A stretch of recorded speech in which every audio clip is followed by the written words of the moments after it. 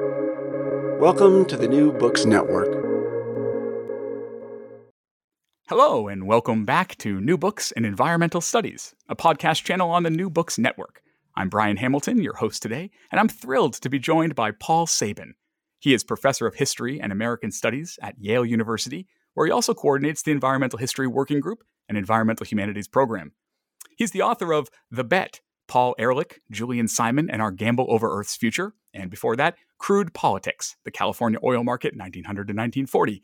He's here today to discuss his latest book, Public Citizens, The Attack on Big Government and the Remaking of American Liberalism.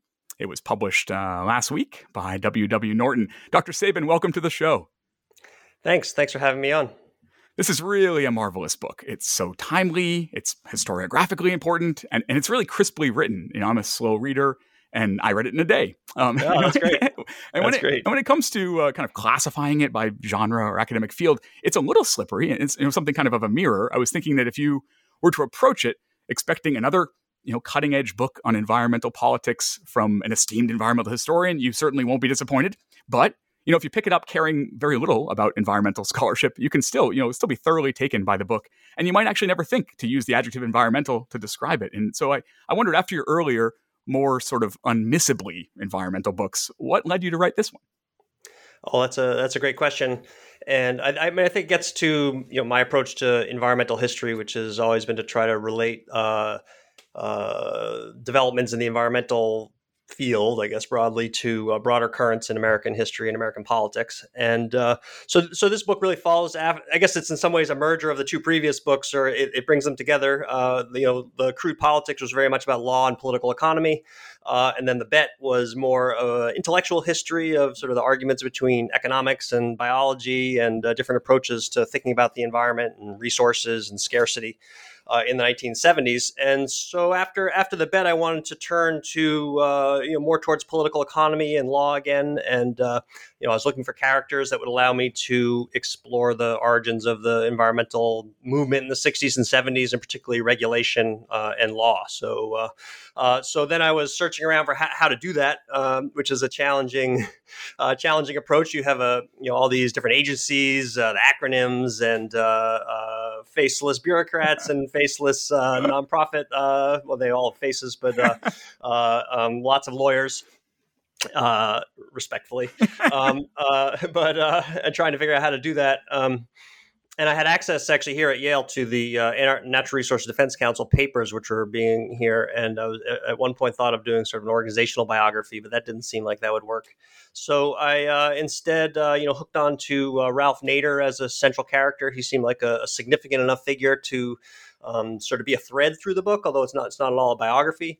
But I used him and then these organizations and other leaders to try to flesh out the public interest movement and the environmental movement. That's great, and we'll come back to your main characters in a moment here. But I just at the very beginning of the book, growing up in the United States with a very powerful conservative movement. I don't know if you've noticed, but I sometimes have struggled to fully appreciate what it was like to live in the post-war era with this dominant liberalism. And I think kind of a testament to that dominance is that one of the first voices who's critical of the New Deal order in your book here is John F. Kennedy, a New Deal liberal. And so I wonder if you could just orient us here, like what should listeners think of when they hear the words New Deal order? And how could someone like Kennedy, kind of firmly in that order, how could he criticize it from within? Well, I think New Deal order, goes back to there was a wonderful collection back that maybe it was even when I was in grad school about the New Deal order, and it was really about the intersection of of government, business, and labor in creating it's not exactly a coalition, but a negotiated peace of some kind in the post-war period, and between the 1920s and 1930s through the 1970s. As historians like Richard Vitor or Tom McCraw and other historians of regulation have written, there was a period of time in which the federal government plays a kind of managerial role in the economy and uses regulation to sort of manage different industrial sectors, and that's the sort of the New Deal order that I'm talking about. And what's one of the things that's interesting about Kennedy and the Kennedy administration is sort of the beginnings of this liberal repudiation of the liberal establishment itself is a real beginning of the questioning of that order. And so Kennedy talks about it. He issues a consumer message at one point, and that's probably what you're referring to. So he famously has the sort of the New Deal spirit at the beginning. In his inaugural talks about come to Washington, work for the government, and serve the country. That's very much in the spirit of the New Deal. But then he issues this consumer message in which he really acknowledges that the government is not adequately representing citizens and consumers, and there needs to be some other mechanisms for doing that. And that builds on a very important report, and that was written by a guy named James Landis, who I think is a great indicator of the shift within liberalism, because Landis was a New Dealer who was involved in launching the Securities and Exchange Commission, and he wrote a very important book in the 1930s, I think it came out in 1938, called The Administrative Process, in which he celebrates executive agencies and the power of executive agencies to kind of, in the calm of expertise and bureaucratic decision-making, to sort of act in the public interest. And that New Deal approach of favoring agencies, also symbolized by the Tennessee Valley Authority, perhaps best, most vigorously, is in many ways a critique of courts and litigation and even Congress, and instead seeing agencies as a key independent source of expertise and decision making. So Landis, after that, actually goes and works for the airline regulators, and he becomes very disillusioned and realizes that the airline board has been captured by the airline companies, and then Kennedy asked him to write a report about regulatory agencies that comes out in 1960. And in that report, Landis really lays the groundwork for the public interest movement that's going to follow by describing essentially industry capture of the agencies and the ways that agency bureaucrats are representing the agencies that they're supposed to be regulating, and instead of representing some public interest. And so Landis has become very disillusioned with the agency model that he helped establish and articulate, and that sort of lays the groundwork for liberals sort of trying to find some other way to represent a public interest that is not being represented by the agencies themselves. So it's in chapter 2 that we meet sort of your main characters who you alluded to earlier here. There's Rachel Carson, there's Jane Jacobs, and there's Ralph Nader. And of course, Nader gets the most attention throughout the book, partly because he's living and working in the United States throughout your whole period here. Beyond their fame and their authoring of influential bestsellers, what's similar about them? And I also wonder, is it mere coincidence that these are all characters that also might pop up in an environmental history survey course or in a textbook? Is the environmental dimension of them purely just accident, or is there something kind of meaningful about that? Well, that's a great question. I mean, I really use Carson, Jacobs, and Nader in the early in the book to set up the intellectual challenge to the New Deal order, and they're all authors of blockbuster books.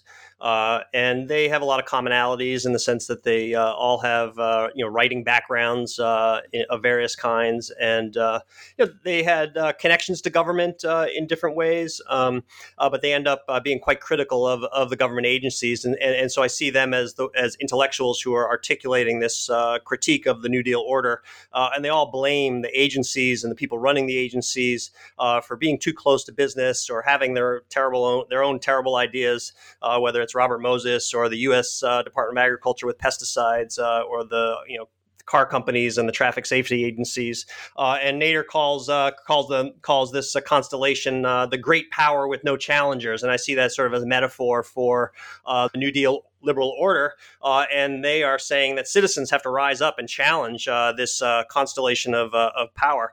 And it's not a coincidence at all, of course, that I'm interested in the environment, and the book leans towards the environmental characters, but it's not a coincidence that they would all be in environmental history surveys, because they all are a part of the citizen movement that's attacking the agencies. And one of the main things that the citizen movements were attacking agencies for were the developmental plans of the post-war period, whether it's highways or pesticides or redevelopment plans.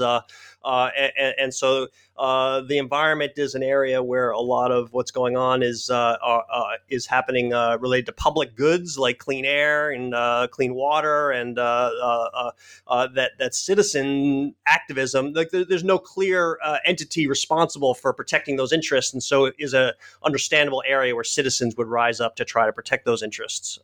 So I bring them all together in the beginning of the book, but actually Nader is the transitional figure there, which and Carson and Jacobs don't continue through the book. Obviously, Carson dies at a young age, sadly, and Jacobs actually leaves the country to go to Canada. But Nader is distinctive because he then becomes an organizational entrepreneur and decides that he's going to kind of create all these nonprofits and bring all these young people into a movement. And so he's the transitional figure from the intellectuals to the nonprofit movement of the 70s. And that's kind of the important turn that happens in the late 60s with with Nader. Yeah, and as you narrated, Nader's career is just really astonishing. It's really the influence. I mean, I understood him. I understood the influence he had. But when you go through it year by year, it's really like the busy guy, power, busy guy. Yeah, busy, and then the influence he was able to have, on Congress was really quite striking. In 1969, he assembles this task force. And I think also the stuff about his allure to young lawyers, especially. I think do you say that a third of Yale law students at 1 year? Harvard Law School, 1 year, a third of the Harvard Law School class, I think, applied to work for Nader to go do investigative work for him. Unbelievable. But so in 1969, he assembles this first task force to investigate federal protections of health and safety of all kinds in this kind of developmental arm. And what's especially striking about its first report, which is on air pollution, is that it really just excoriated Senator Edmund Muskie, who probably had as an impressive a record of environmental action as anyone in Congress at that time. And he was certainly invested in his environmental image, looking forward to the 72 presidential campaign. And so, why did Nader want to attack Muskie? Why attack Muskie? And what does that reveal about Nader's theory of power, as you call it?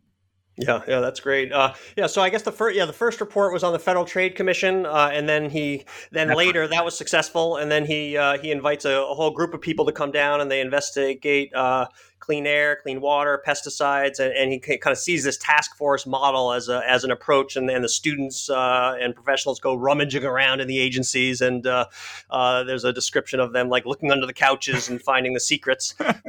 But I think that the attack on Muskie is really telling because Muskie is a big liberal who's seen as a big tremendous environmentalist, and Nader and John Esposito, who's one of the lead writers of the Vanishing Air report, really call out Muskie and say this is all a lie, essentially, and it's part of the ambivalent relationship, I guess, of Nader and the public interest movement with the Democratic Party, and I think it symbolizes a lack of commitment to the party itself, the sense that they are outside and above the party and separate from it, and they have to hold that the party is as culpable.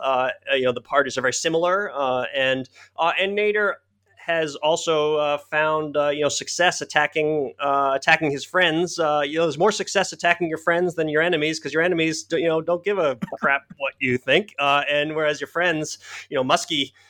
Immediately after Nader's report came out, Muskie called a press conference and he had to defend himself, and it had a real impact on the Clean Air Act, and resulted in it being much tougher than it would have been otherwise. And Nader and his team were involved in negotiating aspects of it. And Leon Billings, who was one of the Senate aides, he credited Nader for holding the Democrats' feet to the fire and making the bill tougher. So it had tremendous results. So it just shows the ambivalence of Nader and the public interest movement to liberalism and to the Democratic Party, that Nader would be launching this attack on Muskie, who was at that time trying to position himself to be the Democratic candidate in 1972, and so Nader was really going after the standard bearer for environmentalism, and at Earth Day, Muskie is out calling on the movement and celebrating environmentalism, and to go after Muskie like that, and contribute to his ultimately not being the nominee was significant, and that's a kind of an ambivalence towards the party. You asked about the theory of power, and I think that I have a chapter in the book about that, and I think the important theme on the theory of power has to do with power being insecure, and Nader talks about the idea that power of any kind can get too comfortable, can be corrupted, and can become oppressive. And so his idea of the citizen movement was that it would hold all the different kinds of institutions of power in society. It would help them be insecure and therefore more accountable, and more accountable to the public interest. And that chapter especially looks at why Nader was not aloof to the lives and the threats on workers, but often opposing labor unions because because that's a real question for thinking about the public interest movement. Why?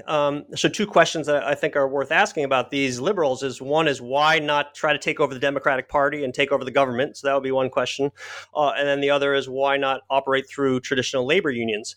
And what they did instead was create this array of small nonprofit organizations to watch over all these institutions. And the labor union is, that story. I got very interested in that, the story of the United Mine Workers and Jock Yablonsky, who gets murdered by the head of the president of the United Mine Workers, Tony Boyle, and Nader had been involved in encouraging Yablonsky to run, and then Yablonsky gets murdered, and the murder of Yablonsky is in many ways, is very symbolic of the potential for corruption of power within the union, and so that is why the union democracy movement emerges, but also why the citizens movements have this ambivalent relationship to the unions themselves.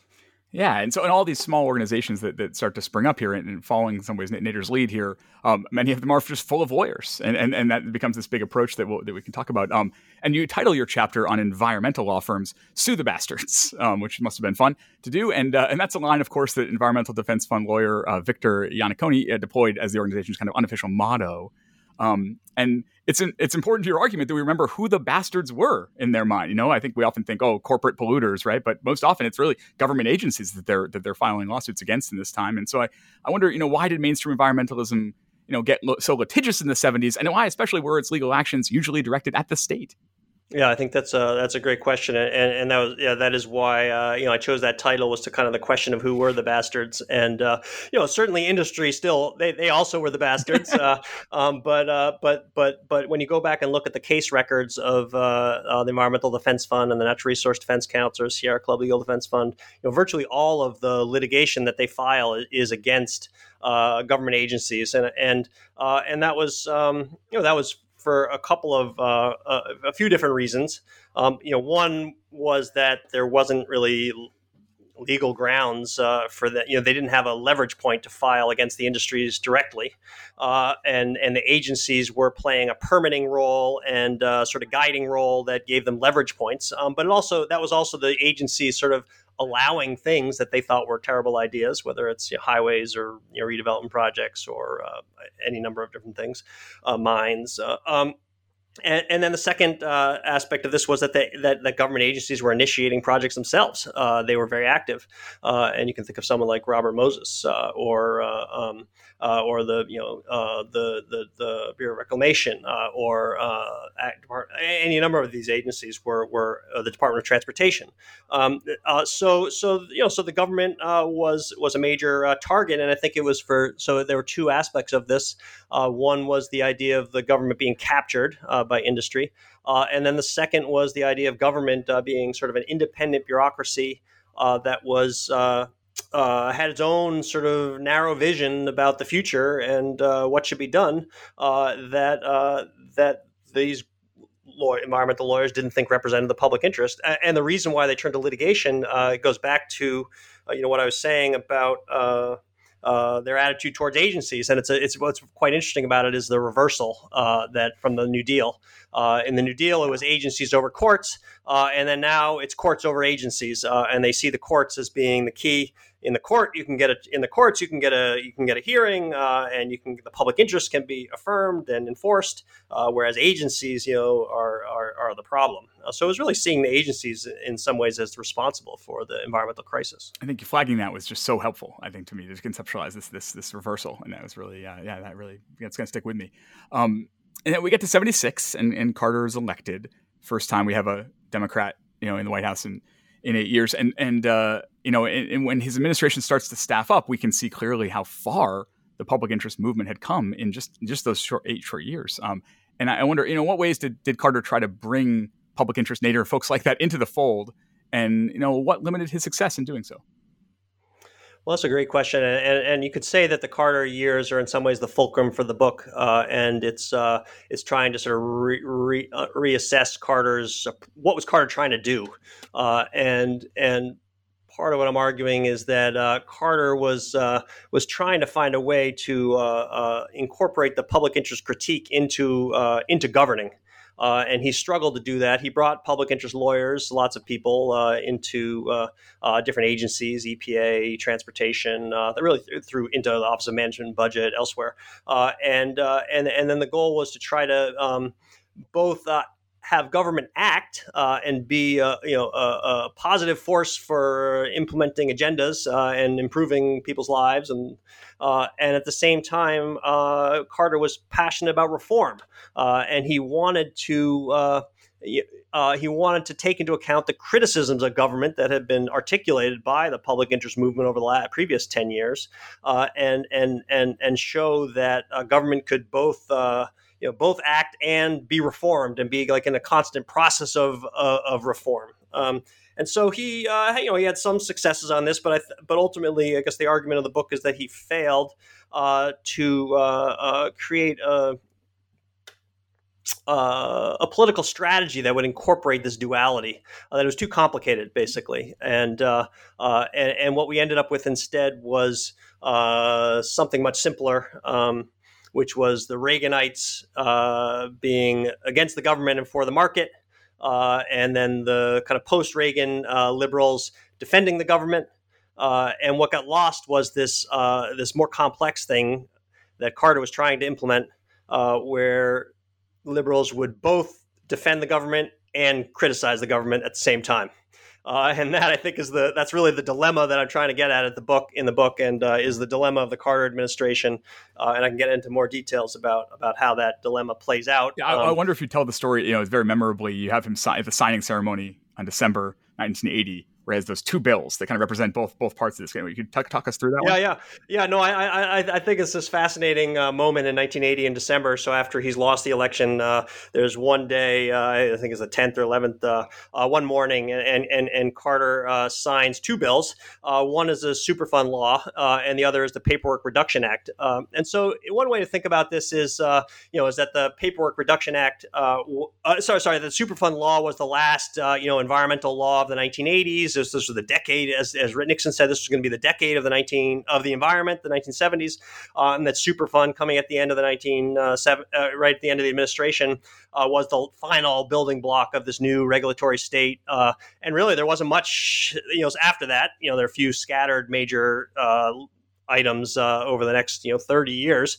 but you could see this as the end of that, and that paperwork reduction represented Reagan and the market, and we're going to constrain government and try to reform it. But I see it as something different. And if you go back and look at Carter's comments on it, you see what I was just trying to say, which is that Carter was actually passionate about both of these. It wasn't that Superfund was where his heart was and paperwork reduction was his concession. He believed passionately in government reform, and he alludes to like one of his most proudest days in his administration was when they got rid of 900 obsolete regulations, and he goes back and references his time in Georgia, consolidating agencies and reforming the government. And so what Carter was trying to do is to say that liberals could could be both for Superfund, which ironically is like one of the great paperwork generating laws, in the 1970s, and they could also be for paperwork reduction.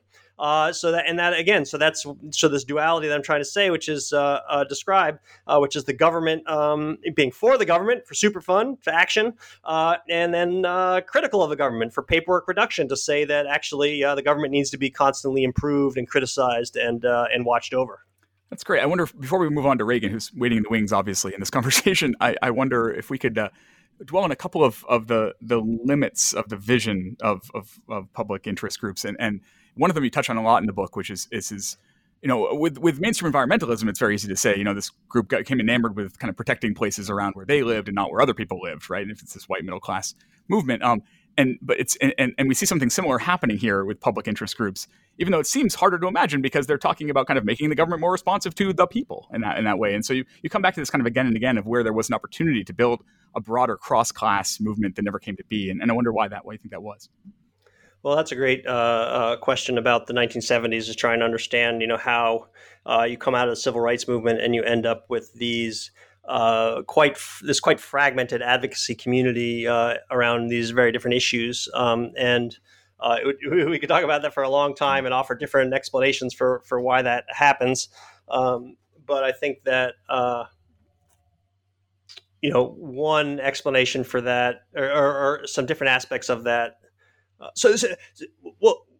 One of the ironies of the environmental groups is that they are described today as being, very white.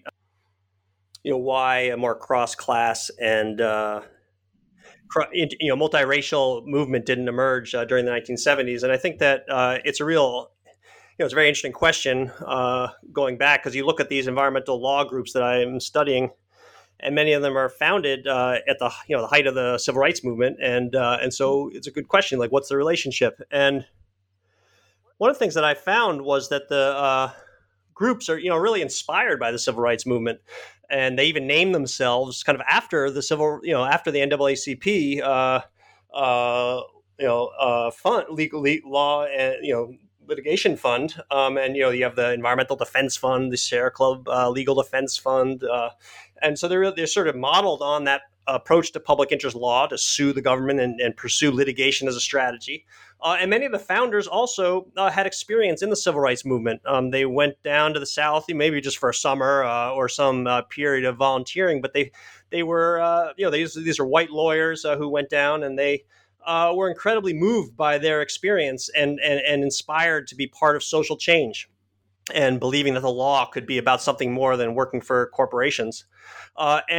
Similarly, the Vietnam War was also deeply catalyzing for these lawyers in terms of their mistrust of the government and all that. So I go into that a little bit in the book. But the question you were asking is why is a more multiracial cross-class movement doesn't emerge? And there are efforts. We're working with farm workers, working with mine workers, working around highways. There are efforts, but ultimately it's not successful. I think there are several reasons. Again, a long possible topic. Sure. One of which is the focus on rights as an approach results in a segmentation of the issues. So you have a women's rights organization. You have environmental rights. You have poverty rights. You have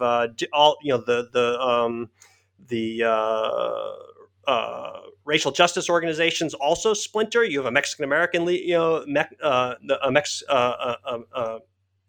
Puerto Rican Legal Defense Fund, a Mexican American Legal Defense Fund, African American and Native American. So there's just a proliferation of individuated approaches to seeking rights within a litigation based system. And I think that there was and they had success. Tremendous success at the beginning, and so an example of that, I quote Jim Mormon, who's working for the Sierra Club Legal Defense Fund. He's I guess at that point he was working for the Center for Law and Social Policy, and they managed to stop the Alaskan Pipeline, which is one of the largest infrastructure projects in American history at that point. And they're operating out of this dingy townhouse in D.C. The copier is like situated on the kitchen table, and he describes just being overcome, being in a daze, a fog of just like what had just happened. Here we've stopped the oil companies with this lawsuit. Intoxicating. I think they found it intoxicating, and they had tremendous early results. But I think that some of these folks looking back, people like Gus Speth, who helped found the Natural Resource Defense Council, have written that they went astray, and they didn't attend enough to movement building, and they got too overly enamored with litigation and the administrative process. The other limit to their vision that I wanted to call attention to comes really from the book I finished just before yours, which is Jonathan Levy's Ages of American Capitalism, this sort of doorstop survey of American history of American capitalism. And when he gets to Nader and public rights, he harkens back to the same portrait of the New Deal that you laid out at the beginning here, that we had a developmental arm and a regulatory arm. And he said by the time we get to the Carter years, thanks to Nader and others, the regulatory arm was really emboldened and it was kind of off to the races, but the developmental arm had really kind of fallen away. And it was, at least it was kind of not part of their vision of this. And I think, to quote him here, he says, that this movement had nothing much to say about the dollar crisis or corporate investment and disinvestment at home or abroad or inflation. And is that a fair characterization? And kind of why would they be kind of aloof from these things that not only, maybe they're in the weeds, but they're also in the headlines at this time, right? Yeah, well, I think the movement was quite antagonistic to a lot of the sort of core aspects of economic growth and economic development, and was exploring economic alternatives. This is more from, I talk about this kind of stuff in the bet. Mm-hmm. Small is beautiful. Soft energy paths, limits to growth. There's a real critique of the use of applied science and technology in the post-war period, and there's lots of justification for how that went astray. But there was, a sense of one, that those things were sort of corrupting, not interesting, not their domain. They didn't want to be involved in that, but also that there were these alternatives. And I think it's not until the end of the 90s that you start to see the environmental movement returning to trade agreements and getting interested in the World Bank and the IMF, and seeing that, actually, hey, environmental things are intertwined with all these other economic things, and we need to broaden our definition of what the environment is to include other things. Yeah. And every great book that I read has one thing that I'm embarrassed not to have known, and the one here is that Barry Commoner ran for president in 1980. I don't know how I didn't know that. That was very striking. Well, it wasn't the most successful. Well, sure, but rhetorically, the campaign also sounded a lot of the same notes that Nader will sound 20 years later when he runs in the second time for the Green Party. That's quite striking. How do we understand that? Why did he run for president? How did it fit into that election, which becomes really important? Well, I think it was part of the left, an environment, a critique of Carter, and that's part of what I'm getting at is the public interest movement. There was a sort of an unwillingness to come to terms with the compromises that Carter might have to make in order to stay in power and to exercise power. And there was a lot of dissatisfaction with what Carter was doing. And rather than sort of rally around Carter and try to get him another term, instead, many people, flocked to Kennedy as an alternative in the primary. They flocked to Anderson in the general election. And then also, people like Commoner ran under a New Citizens Party. And Commoner, Nader didn't want to run for office at that time. And so Commoner, if he wanted to, I think he probably would have been the first choice. I don't have details on, evidence of that, but he had been talked about as a candidate since the early 70s. But Commoner echoed many of his themes, talking about Tweedledee and Tweedledum. The Republican and Democrat parties are very similar, and he criticized Carter, said he shouldn't run again. It was a citizens' movement to attack both of the major parties, seeing them both as more the same than different. Totally. So Commoner loses, Reagan wins, is the way we always tell that story. But, in the cartoon version of this history, the New Deal in regulatory order is kind of humming along, and then a suddenly powerful conservative movement comes off the sidelines and dismantles it. Now, your book really makes plain that there was a substantial liberal attack on the New Deal order that predated the rise of the right. But even more than that, what I was surprised by, I knew the premise of the book, what I was surprised by is that, sprinkled throughout, we have moments when conservatives actually adopt the public interest group tactics of these, self-critical liberals. And you even detail how Nader and Reagan, in your words, sounded a surprising number of common themes. So how did conservatives parallel the public interest movement? And then where, of course, did the two diverge? Well, I mean, I think that many conservatives, picked up on the criticism of the agencies and of regulation as problematic, and liberals like Nader were criticizing the role of federal regulation as not serving the consumer. Conservatives might have been more interested in liberating the companies, the industries, but they joined forces in the late '70s in the deregulatory movement that actually starts before Reagan. And I think we often, historians have written about this plenty, but I think the broader public often forgets that deregulation started under Carter and then continued under Reagan, and the deregulation under Carter was a great liberal pride that they had accomplished it. And Tom McCraw writes about this in Prophets of Regulation, the changing ideas about regulation. And again, I mentioned Dick Vitor's work as well. But this period of time going from the 20s and 30s to the 70s, now is a reversal of attitude towards regulation. So those are some of the common themes of seeing. But they diverge in that, Nader and the public interest groups, they want more government. They want more active government that represents what they see as the public interest. The Reaganites want less government for the most part, although that's complicated. But they talk about wanting government to get out of the marketplace, and they tout this so-called free market. And so whereas they're very opposed to what's called the social and environmental regulation of the early '70s, which they see as very oppressive to industry. Whereas that's sort of the pride and joy of Nader and others. That was what they had accomplished. So there's a sharp disagreement in that, and then I think Reagan, the Reagan folks come in and they are so hostile to the actual practice of government that they then actually, ironically, kind of derail the reform movement, which is one of the great ironies of the Reagan period, is that they derail government reform because they are so threatening to the very mere existence and operation of government. So that then pushes all these liberals who previously were attacking the government. Now they're in this full-blown defense of the government, and that's kind of the stalemate that we end up in following Reagan, is that liberals get pushed to defense. Republicans have this critique, and it's a very simplistic view of the whole thing. Yeah. By my count, you conducted 25 oral history interviews during your research, and I wonder that beyond what you gleaned from those interviews to put in the book and kind of narrate the events here, how did those folks seem to think of the legacy of their work in this era? I think there's a lot of pride in things that they accomplished. You think about clean air and clean water and all sorts of different kinds of rights that were represented. And they also took action representing. It was a very idealistic movement about trying to represent the public, represent groups that hadn't been represented before. But I think there's also some sense that they were overly reliant on a sympathetic judiciary, and when the judiciary turned, all of a sudden the rug got a little bit pulled out from under them, and so that meant that their approach was less successful than they had hoped.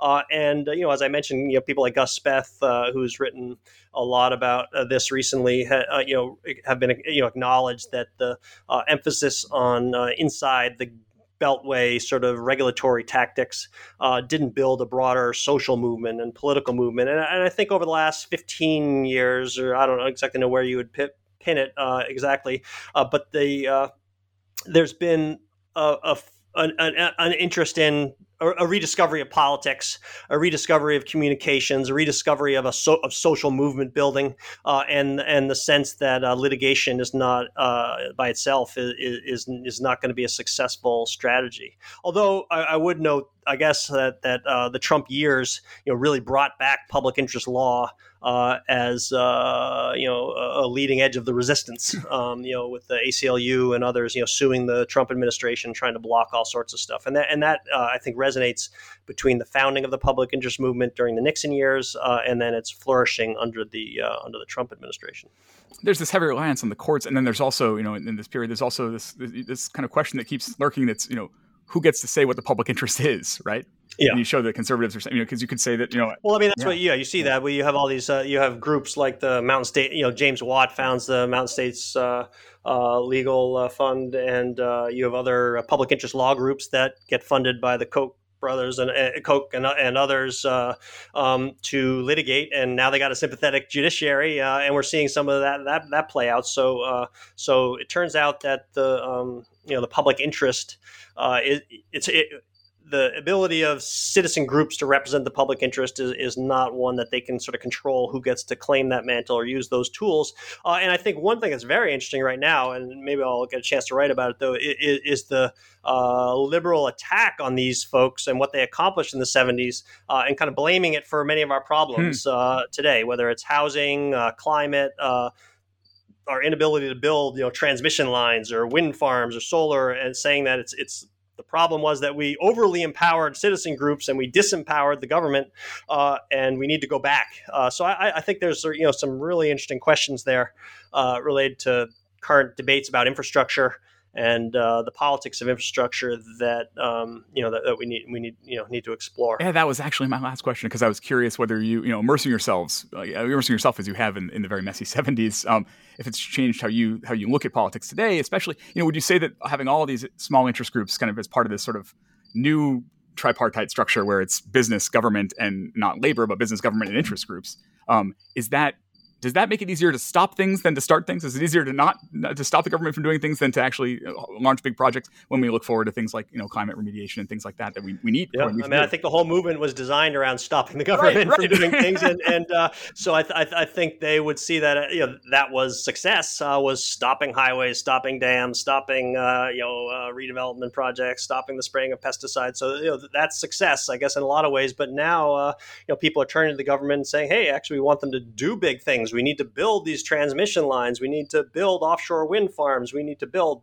So I've been seeing recent commentary that's been very critical of the National Environmental Policy Act, NEPA, and blaming NEPA for all sorts of different things, or state level NEPA, state NEPAs.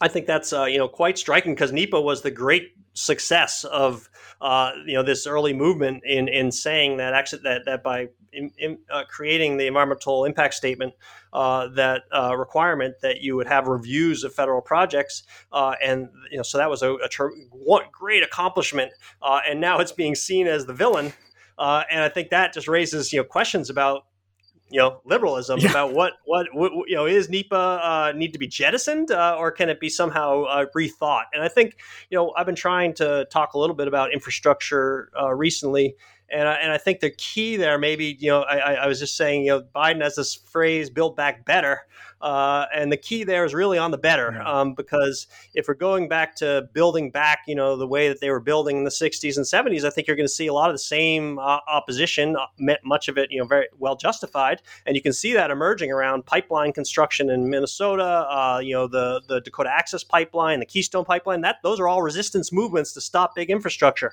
At the same time, people are calling for other kinds of big infrastructure to be built as being essential. So I think the better, we have to find some way to retain some oversight of these government programs and plans, but without completely paralyzing the government. And that really is the dilemma of that liberals face. Can liberals find a way to do nuance better than Carter did, right? Because it just it's challenging. It's hard, and it looks so easy for Reagan to run against it. Right? It looks so easy. It's a lot easier. It's a lot easier on both sides. It's a lot easier to just defend, and it's a lot easier to just oppose. And how do you do something more complicated? Well, like I said at the top, an extremely timely book to sit with this history and think about all of its complexities. I wonder. I hope you're very busy then talking to people today about it for the near future. When if your schedule ever opens up a little bit, are there future projects you have in mind that you want to share at this point? Well, I'm figuring out the next direction. One project I'm exploring right now is to go back to some materials I collected actually as part of my first project, but they have to do with lawyers. But in this case, it's lawyers operating overseas in their 20s and 30s in the Philippines and South America, and working on trying to sort of facilitate oil company extraction. So these are oil company lawyers who are trying to involved in rewriting property laws and constitutions to sort of the leading edge of empire, I guess. So I'm exploring that a little bit. I don't know we'll see whether it becomes more than an article, but it's a new project that I'm working on. Well, I can tell listeners if they're resistant to reading a book about lawyers, I can promise you should try one by Paul Sabin first. This one is very compelling.